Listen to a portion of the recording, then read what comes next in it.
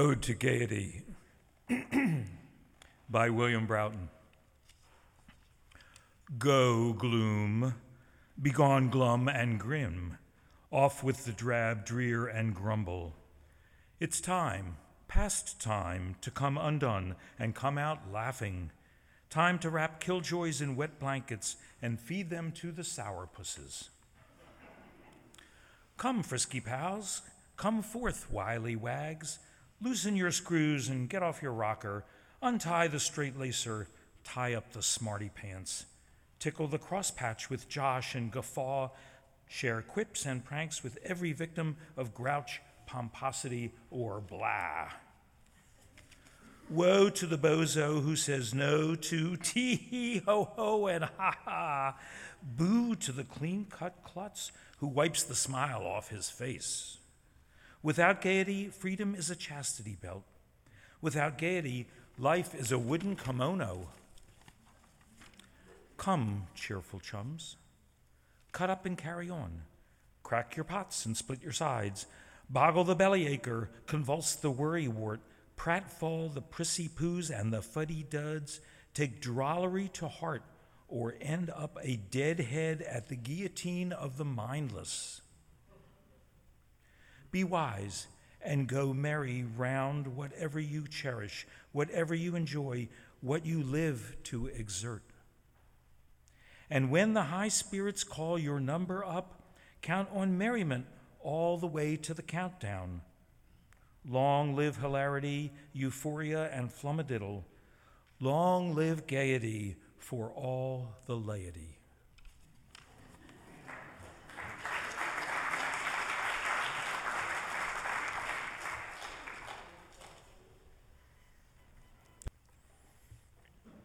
Just take a moment to look out the windows.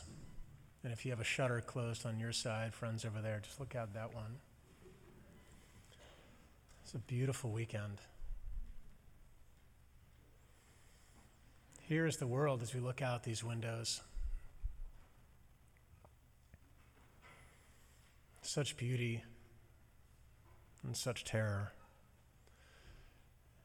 Let us keep our hearts tender and let us keep our hearts soft, because this is what we are about. We know there is no answer but to love each other, and we bear witness against unnecessary destruction. And we gather here in this community to practice being the person the world is calling us to be. We cannot do everything, but we can do something, and that something is never nothing. So let us forget our perfect offering. There is a crack in everything, friends. That is how the light gets in.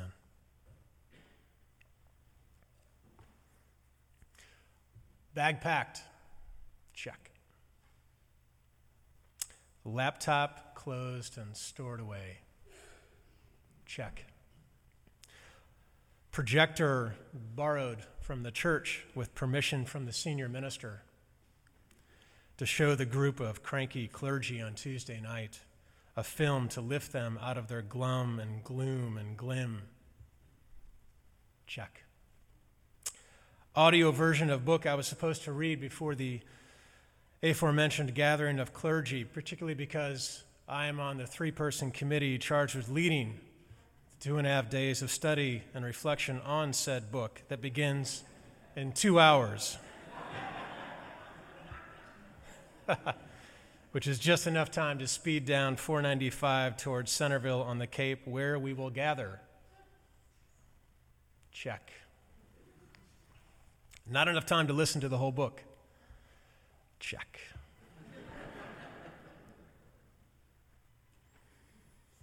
But first this.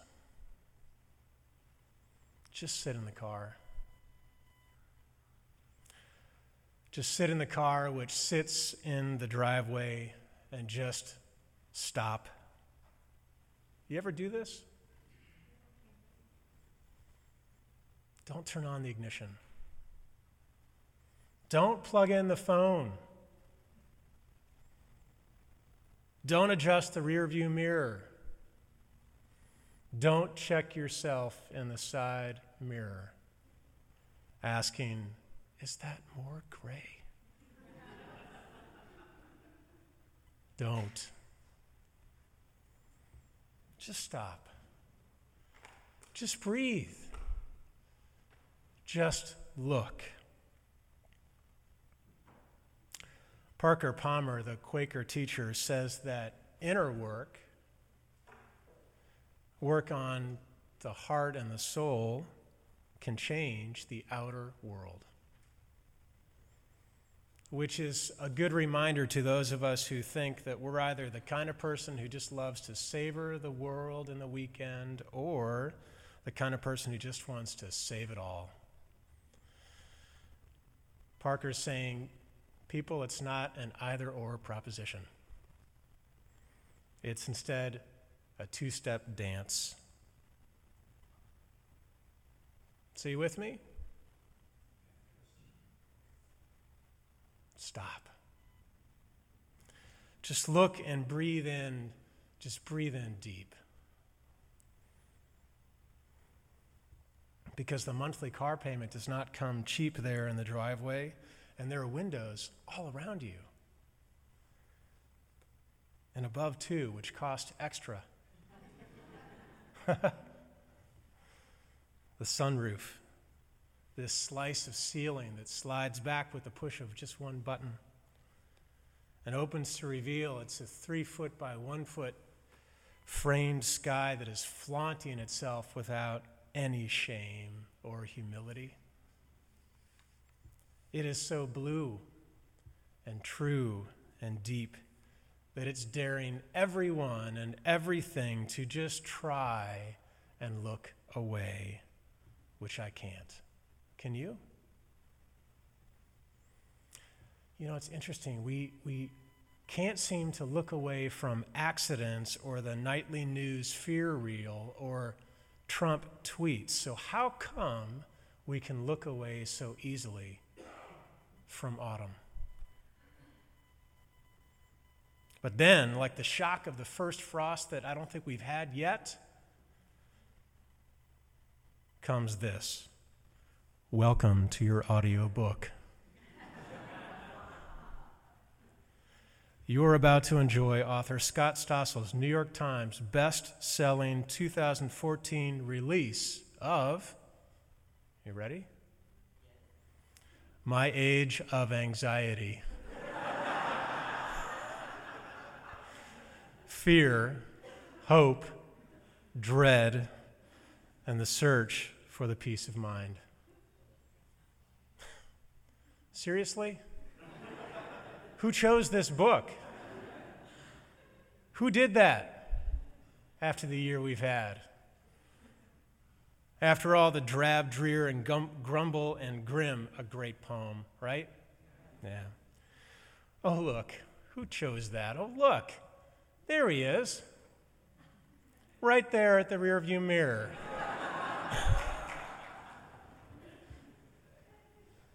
Staring at you. I did. I chose the book. Have you ever cursed your previous self? How about now as you hear the narrator purr on, the car now in reverse and propelling forward, the slice of sky now in eclipse. The narrator says, My Age of Anxiety is a riveting, revelatory, and moving account of the author's struggles with anxiety and the history of efforts by scientists and philosophers and clergy to understand the condition. As recently as 35 years ago, the narrator says, as I get, I think, on 109, anxiety did not exist as a diagnostic category, but today it is the most common form of officially classified mental illness. Scott gracefully guides us. Really, does he? Gracefully guides us across the terrain of an affliction that is pervasive yet misunderstood. Chapter 1, A History of My Nervous Stomach. Great.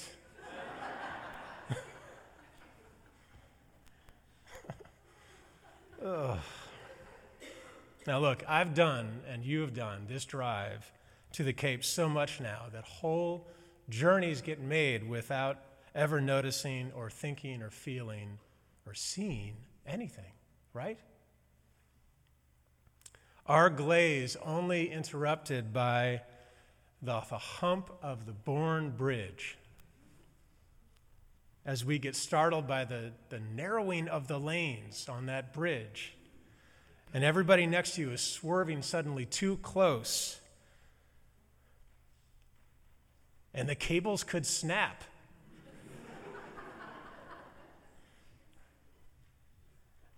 And everyone's fine with that because they're checking their phones and driving so close, just inches next to you while they steer. I'm anxious about heights, to name just one. But something about this fall interrupts the autopilot in me. And the flare of color, like today, makes even the Wrentham Outlet Mall and Exit 95 and the dog racing track on the right and the highway hotels look like little corner stores of heaven. Which is, it's the irony of the season, isn't it? How it reminds us in no other way of another year that's gone. Time underfoot. Leaves falling, summer in rear view, light getting low. And along with the ache of that, everything, even the ugly and the broken along the side of the road and inside me and inside you, just ablaze with light.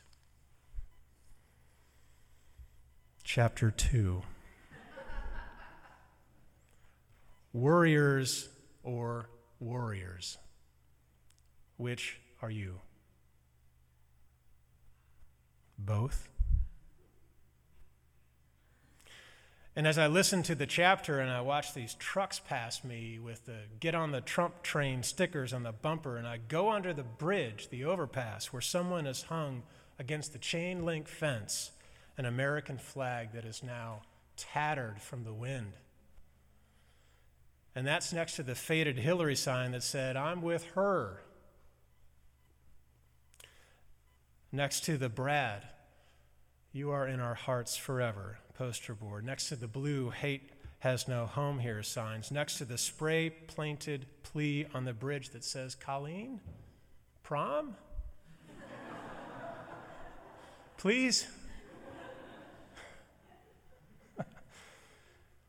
Next to the hashtag 2069 sign that's stuck in the ground, marking the number of opiate deaths in Massachusetts in 2016.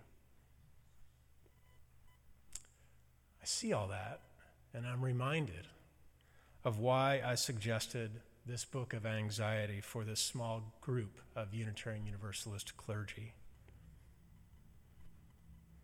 Because I want to be a warrior, but I'm a worrier. And the times that we live in scare me, which I know because I've never had so many dreams like I've had in the last year that have me, do you have these? That have me falling down and down and down until I wake up in the bed next to Karen, my forehead glistening. Says David Brooks, who's maybe my favorite Republican, "We live in an age of anxiety when many of us live with bewildering freedom, without institutions to trust," he says, unattached to compelling religion or sources of meaning. Anxiety, he says, is not so much a fear of a specific thing, but a fear of everything. an unnameable dread about the future. And people, he says, will do anything to escape it, like vote for someone who gives them a quick pass out of the anxiety by making promises for things to be great again or blaming your problem on someone else. But before the welcome to the Cape Cod sign comes, there on the right, I think you know where I mean, there are the cranberry bogs, pregnant with purple and juicy red. And even as the narrator, the anxiety narrator, warbles on, I've now got the tart taste of cranberries on my tongue. Cranberry sauce, friends, is just in 1 month. On that great secular, sacred holiday that is Thanksgiving, my most favorite holiday of the year, I've told you. Why? Because there's just no hype. There's no inflated things on your front yard.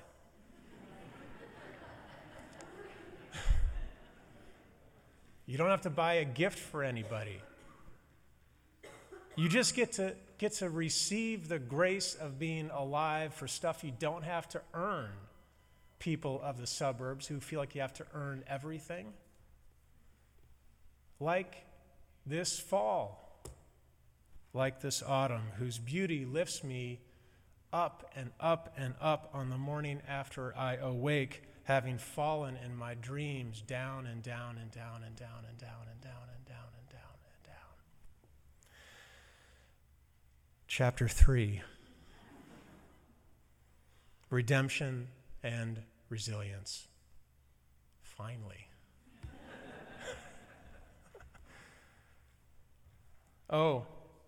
Look, just in time. Here comes the Bourne Bridge, all high and spanning and narrowing and speeding closer. Will those cables snap? This bridge coming closer, not unlike this year. Can you believe it is 2017? All of us. I take you with me. All of us now suspended over the water. Hope for kids on this side. Worry for kids on this side. Work everywhere, commute everywhere. The commutes you tell me you have to do are shockingly hard. Empty nest here, and with the empty nest, the kids who left having taken our hearts with them. Or parents or ourselves coming into the autumn of life with all the hospitals and doctors that come along with that, and the worry about money. And spouses and partners that we come back to again and again, trying to nurture a patient love. Bodies flourishing and failing, and bodies growing and bodies dying here in the fall of 2017. My emails and Heather's emails and Jessica's emails are so full of your stories. To say nothing of this world, so full of fear and so full of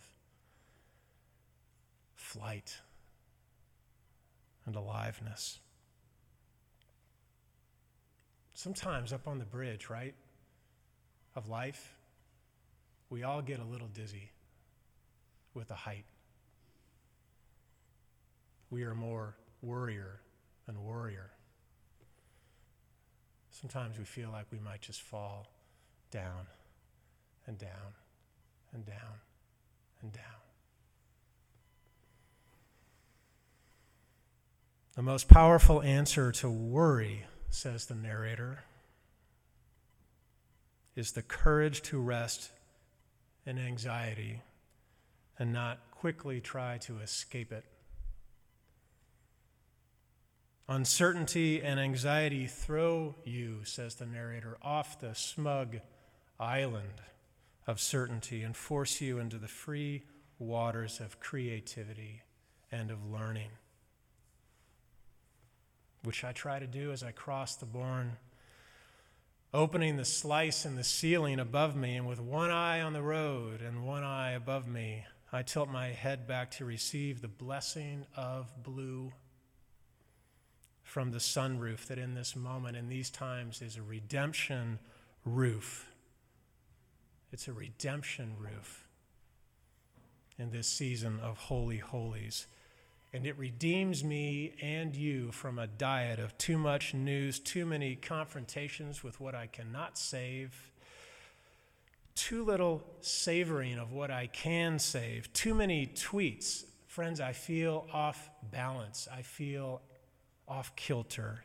Inner life neglected too soon, too much, which is why I need moments like those on the bridge, redeeming me from sky and water of fear and opening me to gratitude for color and love and autumn.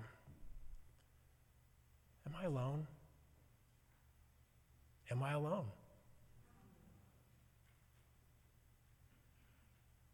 I have been a Unitarian Universalist for 20 years, exactly this year, which is not enough time for me to be an expert, but it is enough time for me to have opinions. And one opinion that I have of our faith tradition, for all of its gifts, is that a church like this, a faith tradition like this, can be difficult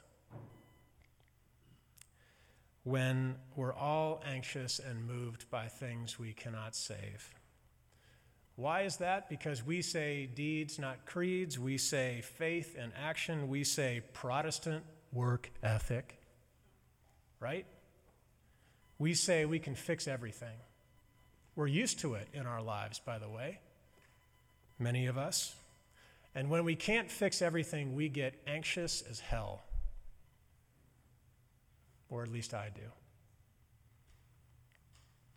Which is why when the worry grows in me and the worrier is left at home, we all need the reminder that our inner life needs tending just as much as the outer world. Not for nothing does our faith tell us that religion is for this world and this life, and that God, forget the arguments, is a verb and not a noun, something that we can move closer to or further away from. This God, whatever that word means for you, that can be experienced in this heartbreaking, beautiful, open world. I was thinking about what I wanted to leave us with. So I was finishing my sermon last night saying, I'm going to put that to bed and just work on it tomorrow night and Saturday so I could experience the world. And I guess I want to tell you is today is a good time to practice. I kind of think that we live in falling down times, but we can use the fall around us to help us up, to get held up, get redeemed from all the worry we carry around.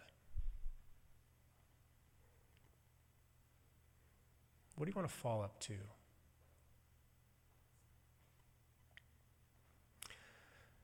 Chapter 4, peace of mind. And just as the narrator says that, I come up to the rotary. You know which one I'm talking about, the circle of death. That free-for-all of Massachusetts merging aggression. And there, in the center, cleared away from the shining brambles and purple leaves, is this sign. Tell someone you love them today. And so I did. And so I do. I love you. And in falling times, let us fall up together. Amen.